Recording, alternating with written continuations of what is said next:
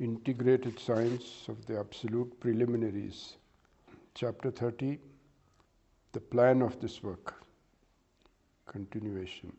Philosophy or science is inevitably obliged to take its stand on a series of possible positions or grounds which can be imagined in practical life to range between the fully realistic and the ultimately idealistic. The total knowledge situation has its own global world of discourse, having a structural ambivalence or polarity between what is merely physical and what is metaphysical when the mind or the spirit places itself in a more idealistic position. Although there are these two antinomian poles tending to make the subject dichotomously divided into two halves, we have to use our imagination here so that we can bring into dynamic interplay the ambivalent factors involved in the overall principle of compensation, which holds good along the whole vertical amplitude, within the limits of which all thought or speculation must necessarily oscillate.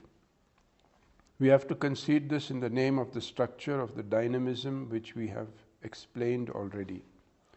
To visualize the same more clearly, let us think of a perfect crystalline quartz, of a regular symmetrical shape, not necessarily chromatically colored, but merely smoky at its bottom half and clear at its top half. The smoky and the clear halves are to be imagined as mixing in imperceptible gradations from both the extremities of the crystalline axis passing through its solid center. We should then imagine this crystal as moving from the bottom to the top in an overall knowledge situation, and when it is at the bottom of such an imaginary scale, the whole crystal is pervaded by smokiness, with the bottom pole doubly so, making it splendid, as it were, by its absolute darkness. When raised slowly through intermediate gradations, one should imagine the step-by-step encroachment of the clarity or full brightness at the opposite pole, reducing thereby the full negative blackness at the bottom pole as it rises to the 0 point of origin at the center between the two extremes.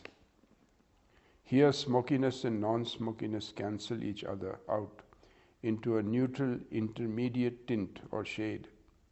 We can supply the remainder of how the principle of compensation works if this crystal is further raised to the top.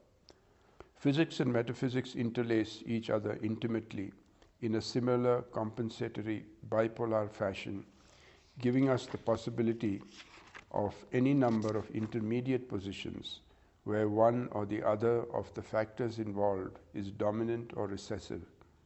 When both are balanced, we get a normalized neutral position where physics and metaphysics embrace each other in full equality of status. This is to function as the normalizing reference for all others, whether on the plus or minus side of the axis. Such a detailed structural analogy must necessarily be kept in mind because of the principle of reciprocal compensation involved in unitively treating points of view possible in the context of the absolute, without falling into the error of treating physics or metaphysics disjunctly, which, if adopted, will altogether spoil the game of normalized scientific speculation. The experimental world is dependent on description, that is, on the world of discourse, while metaphysics is dependent on the non-experimental, where inner experience takes over from what the hands of the experimenters have laid bare. Eddington makes this interesting point between what he calls theory and observation. Quotation. A distinction is commonly made between observational and theoretical knowledge, but in practice the terms are used so loosely as to deprive the classification of all real significance. The whole development of physical science has been a process of combining theory and observation, and in general, every item of physical knowledge, or at least every item to which attention is ordinarily directed, has a partly observational and partly theoretical basis. End of quote. The perceptual and the conceptual, when normalized in the light of the schematismos of Kant, adhere to each other without any cleavage of duality between them. The colorful chromatic world which we might want to relate with this basic achromatic structure will have shades or tints corresponding to dark or light, saturated or thin, with bright or dim lines belonging to any number of grades of the colors of the spectrum, according to the same compensatory principle as this structure occupies various levels in the vertical axis. The 10 points of view that have been strung together into a garland by Narayana Guru belong each to a methodological, epistemological, and axiological position of its own. This is intended by him when all the 10 such positions have been dealt with in symmetrical order. The garland as a whole is meant to cover the whole range of possible positions. In each, the central normative model is fully respected, giving it scientific clarity and position. Each vision proves itself by conforming to an overall structural scheme.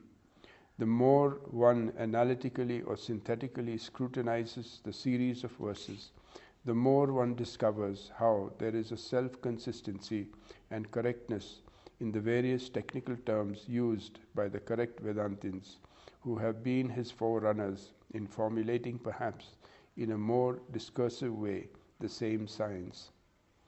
Here it might be opportune to point out that Shankara, whose name towers over all others and who stood for pure Vedanta, was himself conscious of these same structural requirements.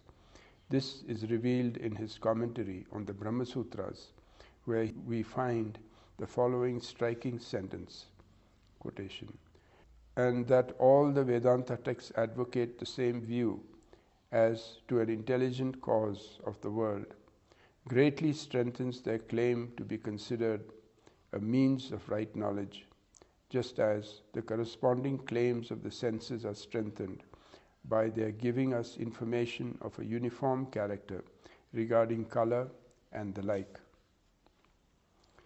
The reference to color as having a uniform character cannot be understood except in the light of the same structuralism that we stand for.